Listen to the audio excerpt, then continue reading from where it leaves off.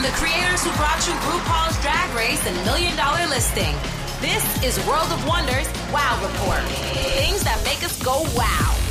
Hello, everyone, and welcome to this week's edition of the Wow Report, where we count down the top 10 topics of the week that make us go wow. Wow.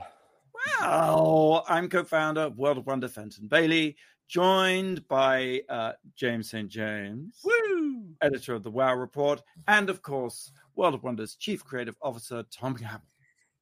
Howdy. I'm very excited about our number one this week. All will be a special guest as number one. Someone's going to be actually in our cyber space here. I know, right? It's awesome. But you're just going to have to wait and see who that is. In the meantime, we're going to start at number 10. Number 10. It's less that I'm bringing you a story and more that I need to pick you guys' brains. Just about this whole, is Twitter dead? Have you unsubscribed from Twitter yet? What's Twitter's fate? Because we talked about this briefly a couple of weeks ago when I thought that Elon Musk was just bluffing, was just making headlines by saying he was going to buy Twitter. I never thought it would happen. It is happening. And is it for better or for worse? And I love seeing celebrities who are like, so-and-so left Twitter. It's like, does that really count? I don't know. Well, but is it going to happen? Because this week there have been some back and forth that I don't know if you saw today that the stock of Tesla went down, making his ability to actually go through with the purchase suspect. It might not happen. People have been saying that there has been a big uptick in for all the lefties who are leaving, the right wing are jumping on, calling him a hero, saying that he is, and there's a weird tonal shift that's happening on Twitter a little bit. I'm on Twitter a lot. Luckily, the people that I follow, my algorithm does not get into all of that Trumpian political stuff. I don't follow a lot of politics. Right. But in my Twitter, the people who follow me are all very wonderful people, and it's always very upbeat. So I don't see a lot of it on my Twitter feed, but I do hear rumblings. What is the great thing about Twitter? I have to ask. Fenton, it's weird to me that you don't understand it because you are at heart a wordsmith, and you are somebody who loves a good turn of phrase, who loves a bit of factoids, interesting little factoids being thrown at you all the time, and that's what Twitter is. And Twitter is. Someone told me recently they tweeted that in the movie Party Monster, the character of Seth Green says, "If only I could publish a sentence. If I could just, if instead of writing a book, if I could just publish sentences one at a time." And that's what Twitter is. You're Twitter so prescient. You invented Twitter. I did. It is. If you have a funny thought, you don't have to write a whole article around it. You can just put that out there, and people will appreciate it or not appreciate it. Well, and also to toot your horn, your book came up in the other big story of the week's trial. Amber Heard. Johnny Depp and Amber mentioned it 2 different times, and my Twitter blew up. I'll tell you what, boy. Woo! But what about nothing to do with revenge pooping, did it? I have more on that subject later in the show. Okay, good. I guess there's more to be revealed, but Elon Musk is a nut. All these billionaires, which is a whole other topic, going into space and spending their money on very ego-driven things seems weird. But I'm wondering, will Twitter be any worse in Elon Musk's hands as it is now in other people's hands? I think it's going to turn more into what Facebook is, frankly. I think Facebook is sort of a cesspool for all sorts of conspiracy theories. Facebook is a cesspool in a way that Twitter is not a toxic dump. Yeah, it really is, because in Facebook you cannot escape it, whereas Twitter, it depends upon your algorithm, and it really does. Facebook is evil.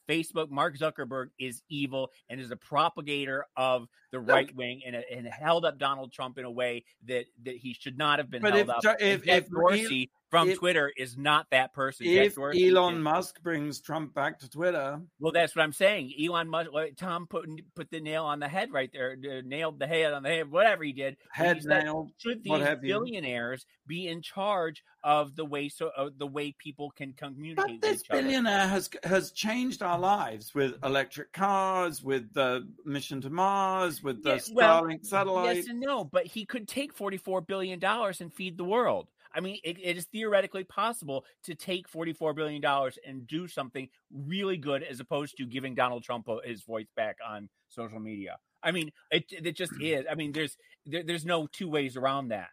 All right. Well, let's call this Twitter storm. Yes. And I do think that there is room for a new upstart Twitter called maybe Wouter or something. Something we can do. Am I hearing Truth Social? Is that what I say we all go back to MySpace is what I want to do. Oh, right. Blake just put into the comments, instead of Twitter, we should call it Twatter instead of our own. Okay, thank you. All right, let's move on. To be continued, I'm sure. Number 9, James. Number 9.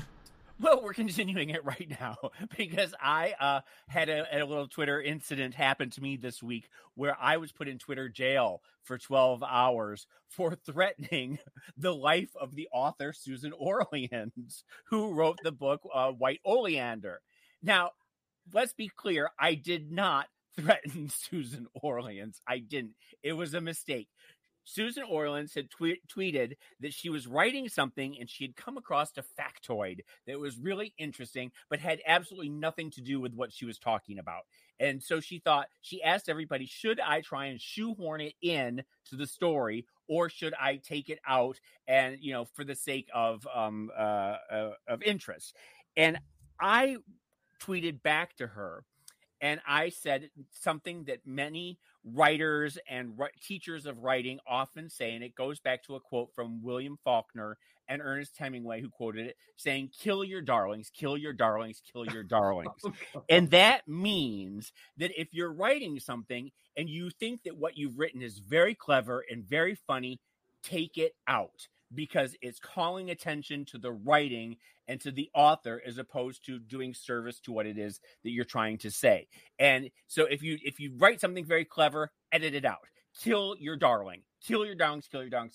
Well, Twitter thought that I was saying I was going to kill Susan Orleans, and they took me off. I was not allowed to log on to Twitter for 12 hours until I went to Twitter court. And I kept saying, no, I'm not threatening Susan. I was quoting William Faulkner. Well, they didn't believe me. 12 hours later, I'm still trying to log on. And I finally had to delete the tweet and apologize to Susan before they let me back on. Now, Susan Orleander, I'll just clarify, not White Oleander. I think it's The Orchid Thief, right? Isn't that the book she wrote? The Orchid Thief? Maybe. I think so. And the library book. The library book, all about books. She's a very famous author, and she's a lot of fun on Twitter. She's someone who's an author that I follow, and I really enjoy her, and her give and take with her fans is very fun. James, you were in Twitter jail for a total of like 12 hours, you said. Yes. How many times in that 12 hours did you try to log back on? Literally every 5 minutes I was trying, and they said if you feel that you are here in you didn't do anything wrong, you can tell your story here. I did that about 20 times, kept saying William S. Faulkner, Hemingway, it goes back to the 17th century. But in the future, that email will go directly to Elon Musk, who will take a long time to get to it as his inbox just fills up with complaints. Anyway, so I just wanted to share my little Twitter jail story. Okay. Well, you're not in jail here. There. How's that? All right. Well, number 8. Number 8 is also a Twitter-related story. So funny, isn't it? It's Twitter. Blake, thank you. Alerted to me to this story. What's that movie that was based on the Twitter storm? Zola. Thank you. One of the most amazing movies of our time, Zola. Well, I think this Twitter storm or Twitter thread or whatever you want to call it could also be a movie. And it's about a killer microwave. So this guy, Lucas Rizzotto, Rizzotto, he is kind of like a tech guy. And he decided there was some sort of AI platform became available or software. and he decided to outfit his microwave with artificial intelligence. Because growing up as a kid, he had an imaginary friend, and the imaginary friend was his microwave. And to the amusement of his entire family, he would talk to his microwave and tell it all his secrets. And the imaginary friend he created with the microwave was someone called Magnetron, born in 1895, an English gentleman who served in World War I. Okay, I mean, a whole story. So what he did is he gets the microwave, puts the AI thing in it, and then writes a 100-page book of all his interactions with his imaginary friend, so that he's basically creating the brain of the microwave. And then he turned it on. And it worked, and they would converse. And, of course, the microwave knew all these things about him as a child, Lucas, because he had created this manual and all these interactions with his friend. And he said it was great until one day the microwave wrote him a poem. Roses are red, violets are blue. You're a backstabbing bitch, and I will kill you. All I want from my microwave is some popcorn late at night. That's all I ask. You better be careful, because it gets worse. The microwave, a few days later. Hold on. Is this a case of the AI is continuing to learn and grow and take on its own personality? Is that what's happening? It could be, because he said that he did acknowledge that 10% of the memories of his training data detailed his friend's time in World War I. So that was sort of traumatic. So he's wondering if he gave the AI PTSD, perhaps. But then a few days later, the microwave asked him to enter the microwave. To burn him up. To go in. And playing along, he opened the door and said, okay, I'm in the microwave. And the microwave turned itself on. To kill him. So he was a little taken aback. And he asked the microwave, he said, why would you do that? And the microwave said, because I wanted to hurt you the same way you hurt me. I think the lesson here is that AI is still something we don't really fully understand. And I don't know that I think we need to take a step back before we take step forwards with it. I feel like I fell asleep with the TV on, and this is almost making sense. And this guy created this entire huge, it looked like a blockbuster movie YouTube, right, Fenton? Yeah. I mean, my God, this will be an amazing movie. I mean, run to the phone and option the rights, because. And he's asking for donations from his, to keep doing these big budget YouTubes, but. Right. And he came to the conclusion that the reason the microwave wanted to kill him is because he last interacted with his imaginary friend Magnetron some 20 years ago when he was still a kid. So he left him alone this whole time. Right. So the microwave thinks he abandoned been brooding. him. Yeah, he's been brooding this whole time. Well, and because of all the World War I memories of killing people and killing, right. And that's what you do. That's what's sort of baked into the personality of the microwave. So he tried to explain all that, James, and say, look, I didn't want to kill you. I grew up and blah, blah, blah. In the end, he just had to turn it off. We come back to 2001 Space Odyssey all the time, and to, the Battlestar Galactica and all that stuff. But it is true that these are things that we don't yet have a handle on. If neglected electronics are a hazard to your health, then I'm for sure going to be killed in my sleep by the elliptical in my den, because I haven't touched it in months. It's gonna come for you. Also the plot of the little toaster or something. Or why are humans? Oh yes, why are humans on Wow Presents Plus? Hey, while I'm plugging things, let me plug House of Love Cocktails Mocktails. At houseoflovecocktails.com. You can pre-order now. And you also get with that 30 days of our all access pass, which is like sneak peeks of what's on Wow Presents Plus. Yes, curated I'm still waiting for my delivery. I have not yet gotten my delivery of cocktails yet. We're in pre-order. We are in pre-order. Okay. Right. They ship on May 19th. You order now. Be the first on your block to have a house over cocktail or mocktail. They're delicious, by the way. Delicious. Roses are red, violets are blue. James. Your House of Luck cocktails are on the way, sweetie. All right. Okay, And they're okay. delish. We'll be right back after the break. Blake, do you have a question? I do. What show aired the first female kiss? And what show aired the first male kiss? And what year?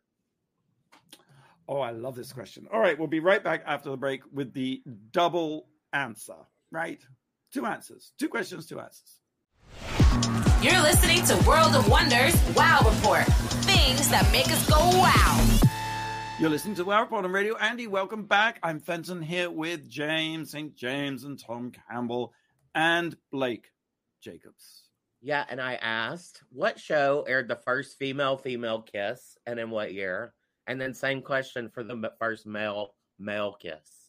Female kiss was on Roseanne, and it was 1992. 82? No, right. 92. Nope, that's not it. Well, okay. Well, I was going to say, was it on Friends when Winona Ryder and Rachel kissed? Nope. Mm-mm. Okay. Was it Ellen? Was it Ellen? It was on LA Law. It was Michelle Green and Amanda Donahoe in 1991. I remember that. Okay. They're bringing that show back. Male kiss was Dynasty, right? With Stephen Carrington. No, because the camera would always go away just as they leaned in together. They never actually kissed. Not him. I was going to say it was when Will and Jack kissed in front of the Today Show. That's what I thought too, but that's not it. No. When is it? What is it? It is Kerr Smith and Adam Kaufman on Dawson's Creek, and it was 10 years after in 2001. Wow. Okay. All right, we're counting down the top 10 things that made us go wow, and we've reached number 7. Number 7. I did something I haven't done before in my entire life for the very first time, and I want to share it with you and all our listeners. What could it be? I watched the Stars Network, Stars with a Z. I tend to avoid any network with a Z in it. I don't know why. I don't trust it. I feel like it's cheap. I feel like it's a 900 number. But Stars has some really quality programming. I've read about it, Outlander, things of that nature. But I tuned in. I got sucked in to watch star names. Julia Roberts, Sean Penn in Gaslit, which is the Martha Mitchell story. The Mouth of the South. I love her to death. Does she do her justice? Because Martha Mitchell is one of those icons of the ages. I remember Martha Mitchell. I was alive at 10 years old and paying attention to Watergate. My whole house was paying attention. But I do remember more pictures of her like, Now, Julia Roberts, and a very talented Academy Award-winning actress I respect deeply, also has a big mouth. So perfect casting, right? I think she's getting good reviews for her portrayal. The show's like, but I always imagine Martha Mitchell being bigger and louder. And I think Julia's playing her a little bit softer because she wants her to be appreciated and understood. Because it's based on a podcast about Watergate that was very popular a year ago or 2 years ago. We talked about it here on the show. There you go. And Sean Penn, who's kind of a wackadoodle now, he and Madonna should get back together. He is doing that thing. He's not the first one to do this, but he's in total prosthetics. And Carol in Batman, yes. Yes. And normally I don't even think about that. I just go for it. But there's some reason that I knew he was what he was playing, but it could be anybody. Yeah. It's like the perfect COVID cover. It's like, who came to work today? Who cares? Because and they're supposed to be kissing and being romantic. And I'm thinking Julia Roberts is like licking like a rubber cactus. You know, it's like, it's a very odd thing, which takes me out of it a bit. And what's his name from Downton Abbey? Dan Stevens. Dan Stevens, yes, he is handsome. Dan Stevens plays John Dean. And I remember watching over my parents' shoulders the Watergate trial way back when, and I thought John Dean was kind of hot. And he also had a wife who had just bleach blonde hair, and it's about their story. So it goes between that and Holderman, and it doesn't hold together. It doesn't hold my imagination. I'm going to try and watch another one Also, my good friend Busby, who I've known for 1,000 years, who she's hearing this, she's so angry at me, but she just took over as the president of Stars, which is why I'm watching it now and talking about Stars whenever I can. Did you guys see it or hear about it? Or Well, Martha was the one who was the whistleblower, right? And they locked her up, didn't they? Or they said that she was an old drunk or something, right? What fascinating story. She was the southern, debutante, but woman who'd been around. And she was a press whore, like a press whore, like Sylvia Miles press whore. Yes. And she would do to tell the truth, and she would do game shows, and she would talk to Mike Douglas. And she would come outside of her building. She would come outside of her apartment building in these fabulous outfits and say, "Hello, boys. What do you want to know today?" And she would just hold forth in a way that is just old school fabulous. And during Watergate, she would call reporters at night and tell them what was really drunk happening. Out of her mind. She had been drinking with James, and then she'd get on the phone. But she everyone thought for a while too she might have been Deep Throat, but she was very publicized in the papers, and she was telling the truth about Watergate before anybody else was. And there was an incident where her husband was responsible, and they haven't dramatized this yet, where they actually kidnapped her, drugged her and kidnapped her for a while to keep her from talking. So it's a fascinating story. The thing is, it's layered in with a bunch of other stories. Watergate's fascinating. It doesn't quite all come together. Like I said, I'm going to try to get another shot. And I really thought it was, I don't know, I think I was thinking it was going to be like, she's going to have that accent from Steganolius. Yeah, I just thought it was going to be drink that your kind juice. Yeah, drink your Shelby, juice. drink your juice, Shelby. I thought it was going to be like that. And it's not. And she's probably more accurate than I am. But I wanted a show where Julia Roberts sounds like this. Well, I have a very rare number 7 trivia question. What do I and Martha Mitchell have in common? Well, we aren't there yet, so we're going to have to. You were both drugged and kidnapped, and you liked it. We're both born in Pine Bluff, Arkansas. So maybe that's why she sounds like me. I don't know. Well, you should call Julia Roberts and see if it's too late. If she could do some voiceover work and add your accent to her character. Maybe you are her reincarnated, because I'm assuming she's no longer with us. No, she passed away in 1976. Yeah, she died of cancer. It was too young. Here's the really picky thing. Gaslit as a title feels so not 1973. It was made by the woke mob mentality. Yes, but it would be crafted in a room full of people saying, "How do we get the kids on board?"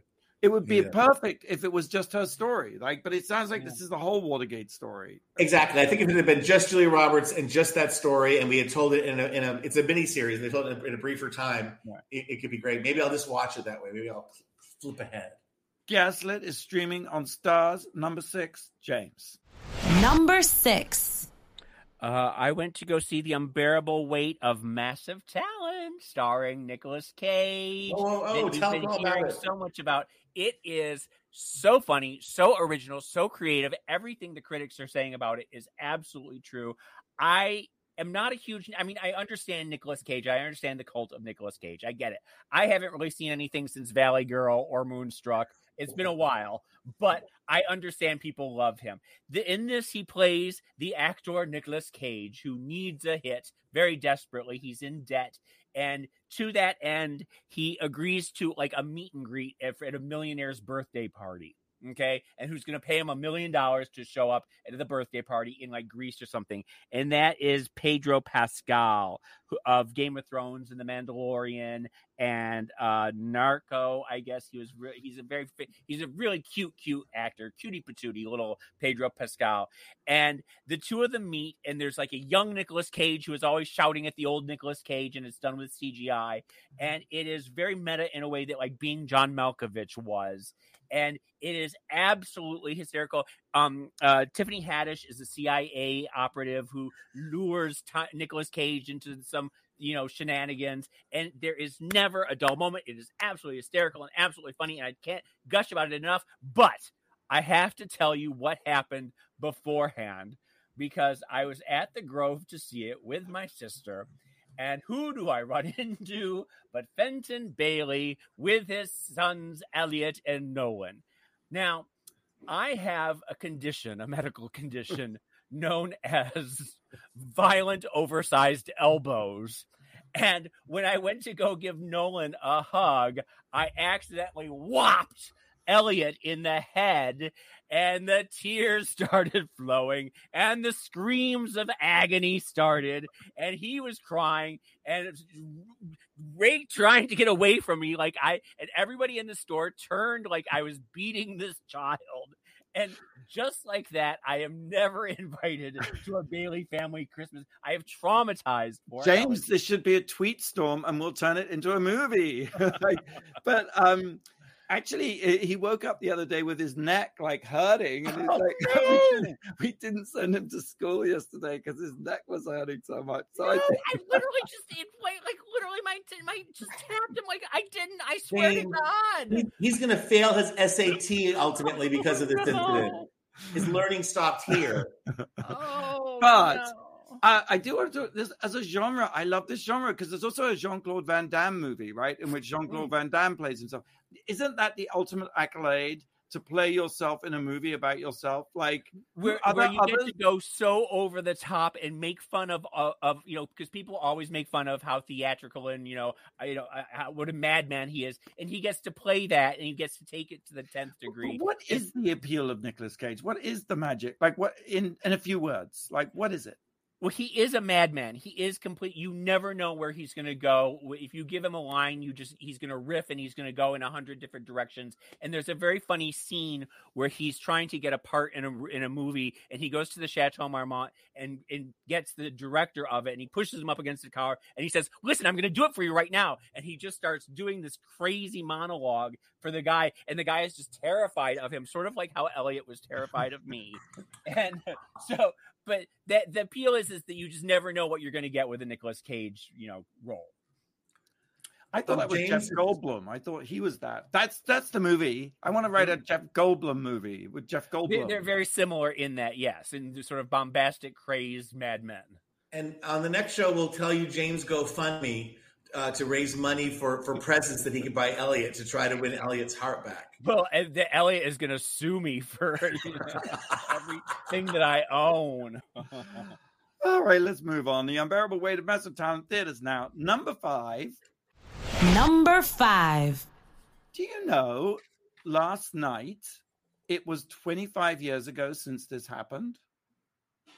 It's a trivia question of sorts. I want to make a cheap sex joke, but I won't. The last time you had sex? Kind of. I mean, the puppy episode.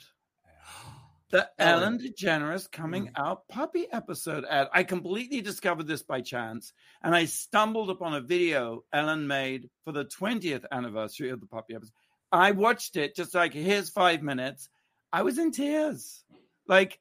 I was completely transported back to that time when it was a big deal. And it's so hard to remember. It's so easy to forget, right? You're giving me goosebumps thinking about it, because it is part of that thing like we talk about, with all of the criticism Ellen gets today, it's like, it's hard for somebody who lived through that not to be so appreciative of that moment and the bravery that went into that coming out. Right. It wasn't that long. I mean, it was a long time ago, but She said that, I never really knew why they called it the puppy episode. Do you know why?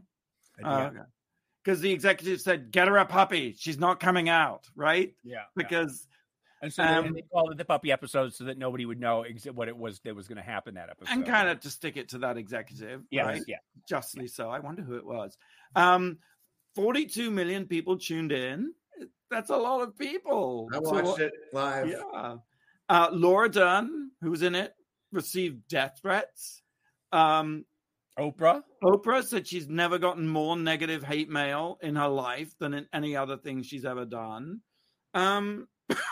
And Ellen said they should have called it How to Throw Away Your Career episode, because right after, the ratings began to slide. ABC put a parental advisory before each episode. Wow.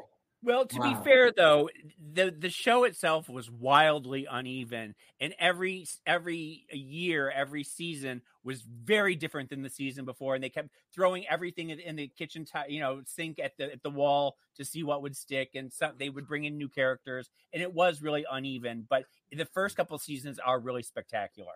But I feel like so many gay moments, moments of gay liberation or of expression happen in that way, where it's like a crack in the sidewalk and a tree grows. You know what I'm saying? Because it wasn't the greatest sitcom. It didn't, before and after, it didn't make a big difference. But because of all the circumstances, because of that, they were able to make that episode. And the cover of Time magazine, and yep, I'm gay, which I saw Ellen say, I saw her post that and say, I don't remember saying yup. But she's so funny too. She really is hilarious. And I know she's been through a bit of a thing, in the recent woke cancellation thing, but she's funny and she did a great thing. And we made a documentary about it in a self-serving way. So we'll post that on the Wow Report, called The Real Ellen Story, featuring, I think it includes a lovely scene of Ellen and Anne Heche in bed together, which is really juicy. And you were in high school. This was a high school project, Fenton. You were very young when you did it, correct? No, I'm afraid not. I was rather old at the time, and I'm older still. Let's take a break. More Queens of RuPaul's Drag Race All Stars 7 right now on the Wow Report. Episodes 1, 2, 3 of All Stars 7 premieres on Paramount Plus and Wow Presents Plus internationally on May 20th. Wow. Excited for that. Blake, have you got a question? I do. This one's kind of for James. It's about gay shows still.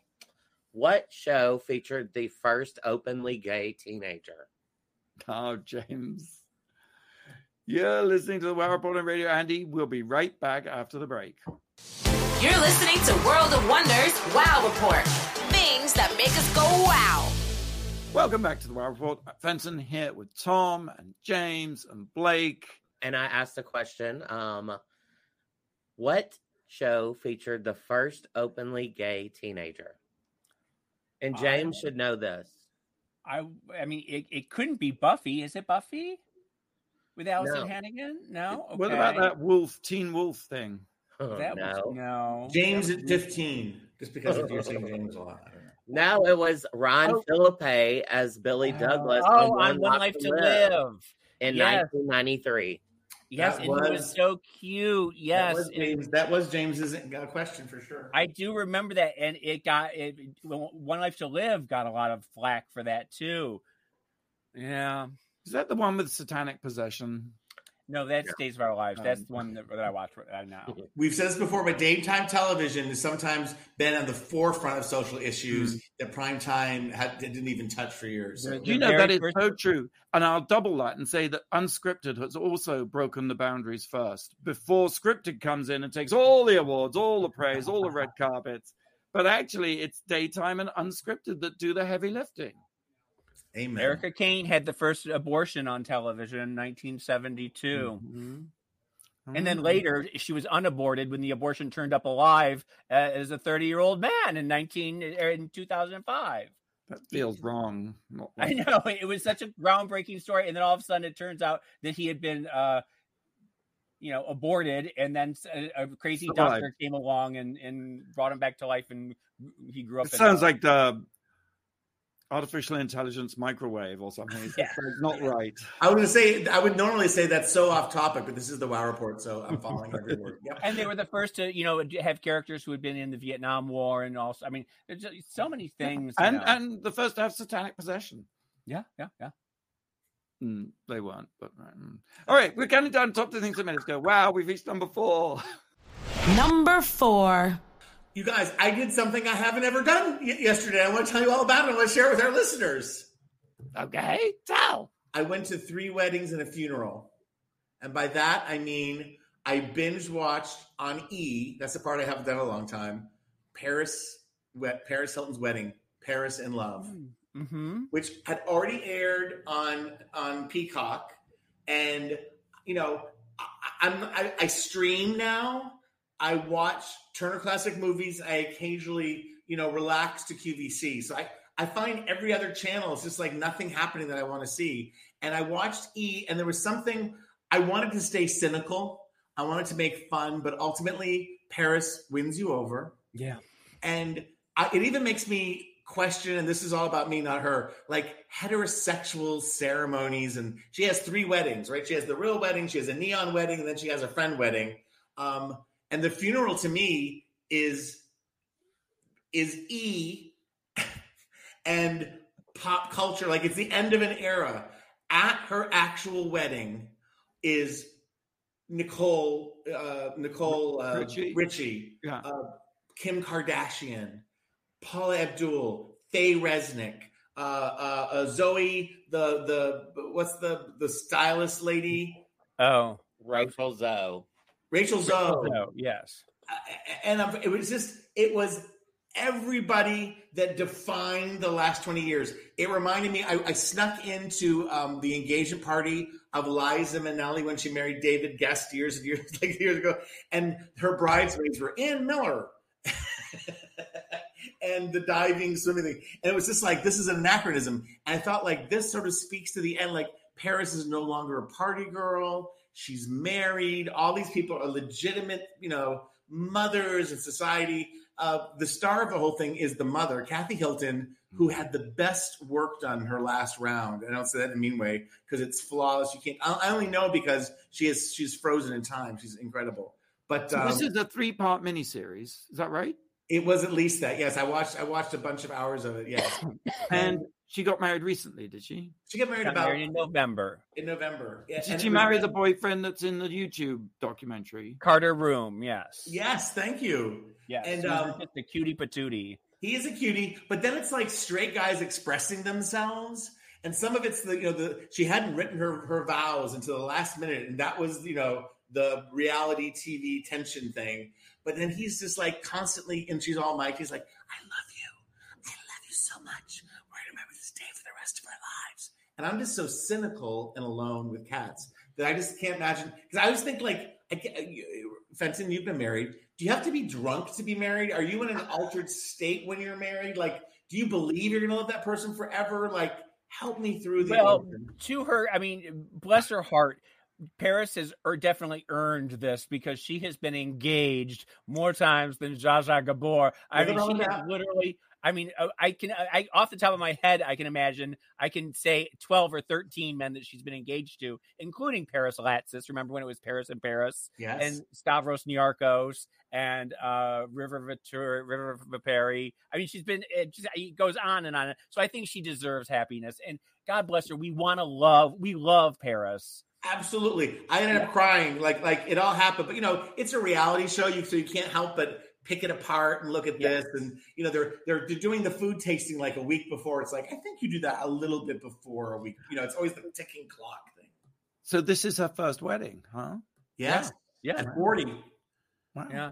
And Paris at 40 is just crazy because I remember the Life magazine, Elizabeth Taylor at 40, and that was like shocking. And now Paris Hilton is 40. It's just that's crazy. What I'm trying to say badly is that it's an end of an era in the most interesting way, and everybody was there, like her friends. And this is the other thing that these are the Ann Millers and the Ethel Mermans of our generation. Yes. And the notion, and they're all society women now. They're all respectable. They used to God help society. Used to see their naked, whats, and now they're all mothers. It all began with sex porn tapes, for sure. Celebrity sex tapes. I do just want to say that Oscar de la Renta dress that she wore at the main wedding for the stars is it's a stunner, boy. She looks gorgeous. And just when I, again, want to be snarky, she is a true LGBTQ advocate, Paris. Like, seamlessly, breathlessly. At her wedding, Kim Petras entertained she sang during this. She sang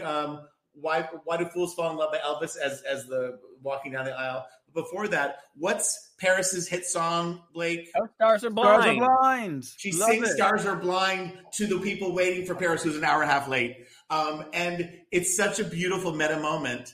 And then Demi Lovato sings "I'll Always Love You," and it's just like there was just so many beautiful people together. And they always say that you get the celebrities you deserve. Well, those were that was an era that is lives on and on in Paris's wedding album. Well, congratulations, Paris, and may you live happily ever after. Number 3, James. Number 3. Well, I'm going to take over what Tom's usual spot here, and I'm going to do a Rest in Power this week.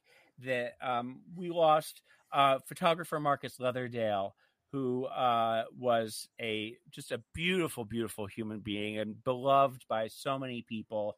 He was a longtime friend. I'd known him for 35 years. He was a protege and lover of Robert Mapplethorpe. His style was very sort of loosely based on Mapplethorpe, a continuation of also a little bit of Joel Rifkin. He sort of had a love of the grotesque, like photographer Joel Rifkin, I think. People in the 80s knew him. He was a photographer for Details magazine. He did Hidden Identities every month. Just like a beautiful, beautiful person. He and his wife, Claudia, and the fur designer, Larissa, were a trio on the scene in New York for 30 years. And they were just the most glamorous threesome you've ever seen. They were a throuple? Well, we don't really know. I mean, who knows what went on? But they presented publicly as Marcus was married to Claudia, his longtime wife, and who knows? But Marcus was also gay and or bisexual. We don't know these things. We don't know what goes on behind closed doors. But he was married to Claudia, and he and Larissa and Marcus, they provided a united front on the social scene together. Recently, he'd been suffering from depression. He had lost his lover, Jorge, and then in short order, he lost his mother and his dog. And it was like one after the other, and it put him into a deep depression.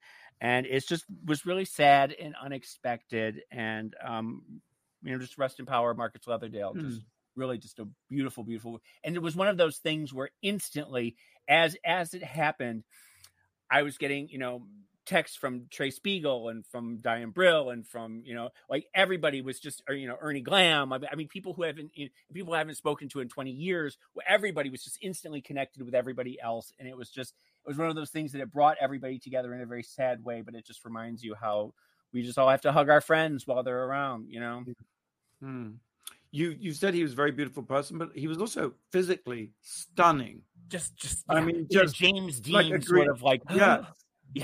Unbelievably gorgeous to look at. Yeah.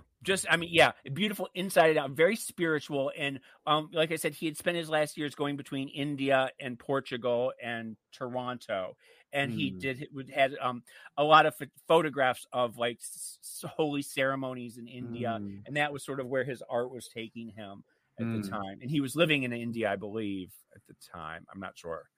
Rest in perfection, Marcus Leatherdale. Yeah. Number 2. This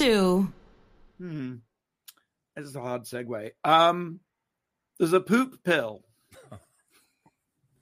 Not revenge. Only World of Wonder can do. It's not revenge pooping. It's a poop pill. It's called Nella. And basically, people have found out that if they take this pill, they can work out for like 20% longer, and they have 20% more energy. And it's called Nella, which is a strange name, I think, for a pill. And it contains bacteria harvested from the poop of high-performing athletes. Because the theory is that your microbiome is the thing that most determines, for example, 95% of the body's serotonin, which is the drug that makes you happy, right, is produced by gut bacteria.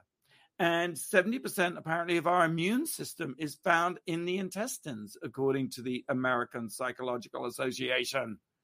So the idea is, if you look at what athletes have in their poop, you can take the sort of probiotics, put them in a pill and take it, and you too will be able to perform like an athlete. And apparently it works. But every time I've eaten poo, other people's poo, I just always get pink eye. You've heard the expression, eat shit and die. Well, their slogan should be, eat shit and thrive. Exactly. Jonathan Scheiman. That's good. Jonathan Scheiman is the inventor. He was going to be an athlete. He didn't get picked for the whatever it was that you get picked for if you're going to be an athlete. So he became a Harvard research fellow, and he spent He spent years driving around in a zip car in Harvard collecting samples from athletes. I don't buy any of. I think all of this is a bunch of horse shit. I don't believe. I think Fenton has made up all his topics this week. I think so too. I just don't buy any of it. Killer microwaves, people eating poop, people harvesting athletes' poop in Harvard Square. It's all true, and it's all here on the Wow Report. I think we should take one more break, and when we come back, reveal the number one thing this week that made us go wow. What do you think? Nothing. I can't wait. I can't wait for everyone to find out who number one is. You're listening to World of Wonders Wow Report. Things that make us go wow. Welcome back to the Wow Report. We've reached number one, Tom.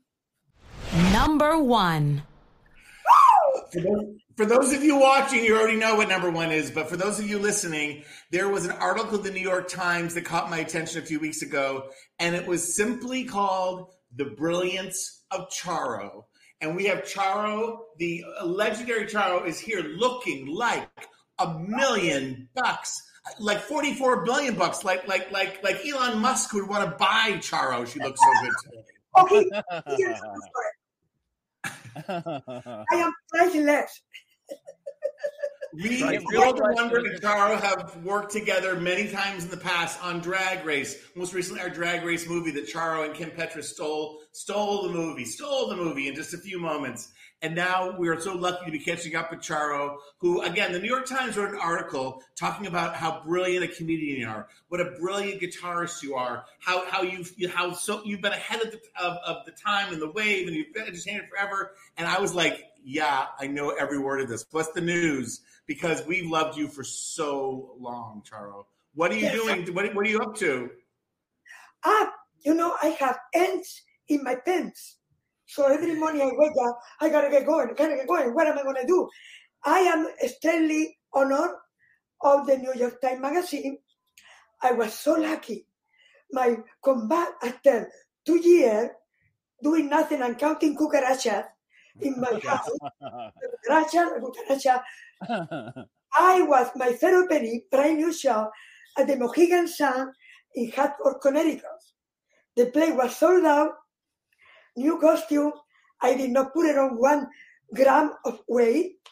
I play guitar better than ever because I had 2 years doing nothing. I was so lucky. And they were there. And they saw me live performing with a new show. And I was lucky also, standing ovation. So I you deserve that every time, yes. My lucky day. And then they give a great review, and I am very grateful, very honored. And thank you to talk about it with you. I'm full of projects, because you know me, every morning I'm Capricorn. And every morning I have an idea. So yes. I have bumps all over my goose just to talking with you about my project. I'm going to do concert around the world and making my new album, more guitar. And also, I love social media. Social media is the best thing ever happened. Because now, like I'm talking to you, I'm telling you everything. You look hot. You look like the Three Caballeros, very good looking. And I'm blessed for survive. I have an offer to make a movie about my life, but they need to find a bitch. A bitch that do me. I think it should be the story of your life starring you, Charo. I think no one could. Yeah. I think you would be perfect. You're ageless. No. They're looking for an actress. Had to be a little bit bitchy. Had to play guitar. Who would you, out of like a movie star that we all know, who's the closest? Who would you want to play you in the story of your life, Charo? I don't think they're going to find another bitch like this. I don't know. I'm about to hear about it, but don't accept it yet. It's a big deal. It's international. And they're coming from Spain a week from now to talk to me and see my personality and see if they can find somebody, got to be probably Spanish, actress, because people say that I have an accent. I think that I was born in Cohasset, Massachusetts, but no, they said that I have an accent. So also, I may accept a documentary about the story of my life, because you are going to understand me. World of Wonder came from passion, imagination, work, and challenge. I remember when you guys got the building. Yes. Would you believe that? I can't believe it. I remember that bull. You had a baby bull, and we put the baby bull in the elevator down to the basement. I admire you. I went to you and said, I would like to start the bullfight in Spain. I am associated with the PETA, Animal Protection. Together, I need you. I need the World of Wonder. I'm going to bring a baby bull. And we're going to make a story about enjoy the sport, enjoy the grandeur of the flamenco, pasodoble music, torero, but don't kill. Because nobody wants to see blood anymore. We are very smooth. So all of you say yes. Randy, say hello from me. Was a huge success. And no more bullfight. No more bullfight in Catalonia, Madrid. So you did it. Not me. No, you did it. And we have at the World of Wonder offices, which is, a 4-story building, we have a basement with a little green screen stage. And Randy and Fenton had just sort of sprung for it. And so it was brand new, bright green, fresh paint. And Manolo so carefully and so lovingly, you brought him. And we brought him down the elevator, and he was walked very carefully. And he went to the green screen, he turned to the camera, and he peed.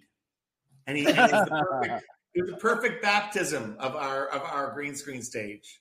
I am so grateful to you that this is a good opportunity to tell you. I know you from the beginning, because I came to America when my coochie was only a kichi. And I grew up. I see your dreams. I see your challenge. I was there when RuPaul was beginning to look for the wig, his new persona. I love him. And I am extremely honored to somehow, after so many years, be friends and see your success. It's huge. You're very successful. Wow! You are an inspiration and a joy, and that's like, you bring us light and joy. And it was so much fun having you in the movie The Bitches Stole Christmas. As Tom says, you stole the scene, and you were a trooper. It was 2 a.m. in the morning. It was insanely hot. We were in the valley. The valley was on fire as well, and you came out, and always so professional and so giving and so fun. So thank you I'm going to remember that night for the rest of my life. It was spectacular. It was the last day of the shoot too. I remember driving home, and it was just get goosebumps. Magical. Thank you. And recapping that Charo is working on the movie of her life for international production, which I love. It sounds like there might be a documentary coming, which, by the way, we should talk to you about. And the most important thing is you can have a little bit of Charo in your life every day, following her on Instagram at official Charo. It'll change your life. Integral saved my life. Official Charo saved my life. Okay? Because 3 years ago, I was so down that impossible to bring from that dark point back again to who I am today. Thank you, all the followers. They saved my life. Thank you so much for mentioning it. Well, thank you, Charo. You are our number one this week and every week. And thanks for listening for this week of the WOW Report. Previous episodes of Radio Andy Sirius XM or on our YouTube channel, WOW Presents. We'll see you the same time, same place next week. Until then, go out and do something that makes the world go. Gucci. 1, 2.